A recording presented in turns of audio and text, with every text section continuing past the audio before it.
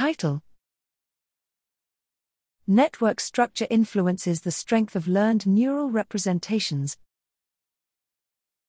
Abstract: Human experience is built upon sequences of discrete events. From those sequences, humans build impressively accurate models of their world. This process has been referred to as graph learning, a form of structure learning in which the mental model encodes the graph of event-to-event transition probabilities, typically in medial temporal cortex. Recent evidence suggests that some network structures are easier to learn than others, but the neural properties of this effect remain unknown.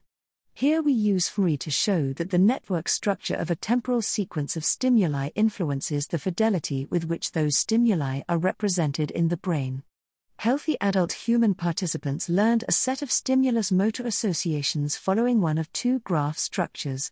The design of our experiment allowed us to separate regional sensitivity to the structural, stimulus, and motor response components of the task. As expected, whereas the motor response could be decoded from neural representations in postcentral gyrus, the shape of the stimulus could be decoded from lateral occipital cortex. The structure of the graph impacted the nature of neural representations, when the graph was modular as opposed to lattice-like. Bold representations in visual areas better predicted trial identity in a held-out run and displayed higher intrinsic dimensionality. Our results demonstrate that even over relatively short timescales, graph structure determines the fidelity of event representations as well as the dimensionality of the space in which those representations are encoded.